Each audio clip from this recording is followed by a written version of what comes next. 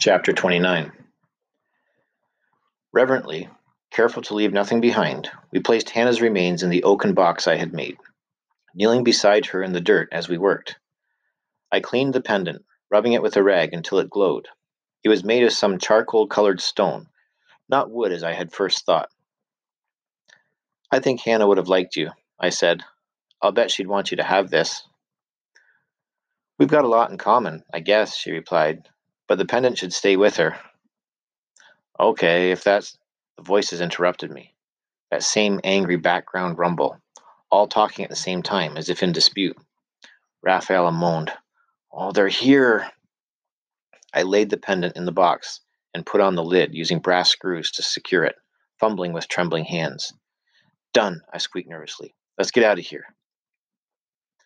"I don't think they can hurt us physically," Rafaela assured me, but she didn't sound very confident.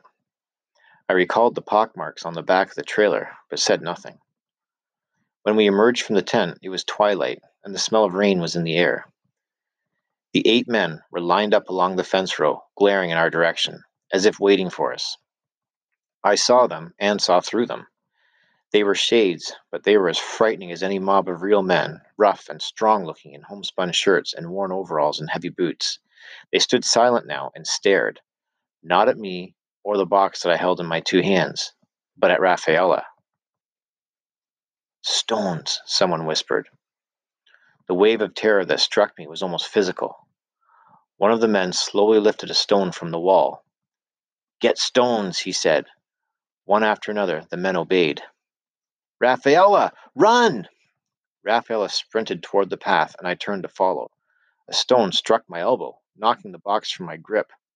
I stooped to pick it up, hunching my shoulders, when another rock slammed into my back. I dashed into the trees, more stones thumping to the ground behind me. It was awkward, running with a pack on my back and my hands full, and I knew I was moving too slowly to stay ahead of them for long. I pushed on, stumbling, my breath like fire in my chest. Where the land began to slope, the men caught up to me. The acrid stink of their sweat and the damp cold that seeped from them enveloped me.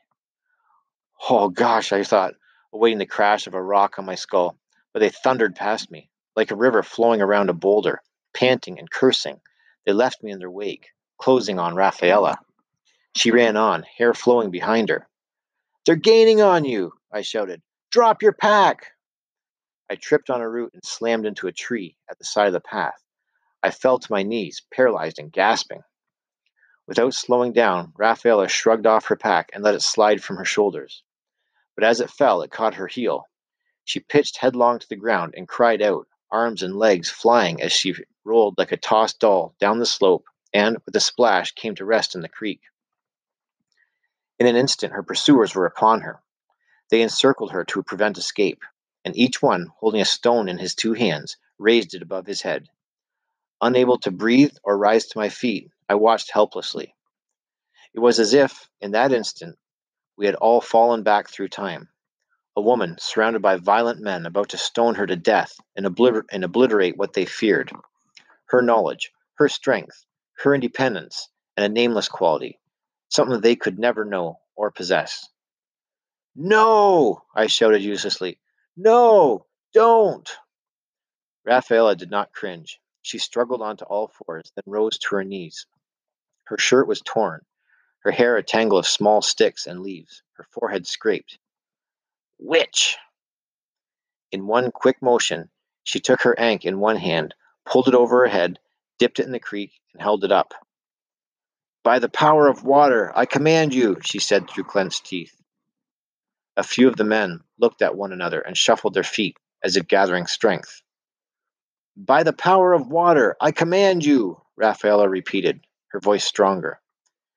She bent and clutched a handful of damp dirt and held it out.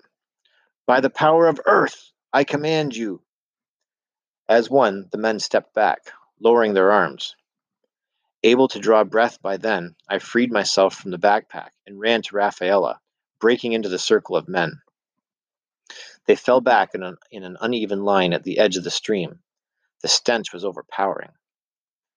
Rafaela rose to her feet and, still holding her ankh in one hand, stepping carefully backward, pushed me across the creek. Her face was a mask of determination. Do you still have your matches? She whispered, panting. I dug the book of matches from my pocket. Get ready, she said. Then to the men, by the power of air, I command you. I caught on. Opening the paper cover, I twisted a match from the book and pressed the head against the strike strip. By the power of fire, I command you. Go! My hand jerked. The tiny match burst into flame, sending off a sulphurous little cloud of black smoke. Dropping their stones, the men ran, dispersing like blown mist into the trees.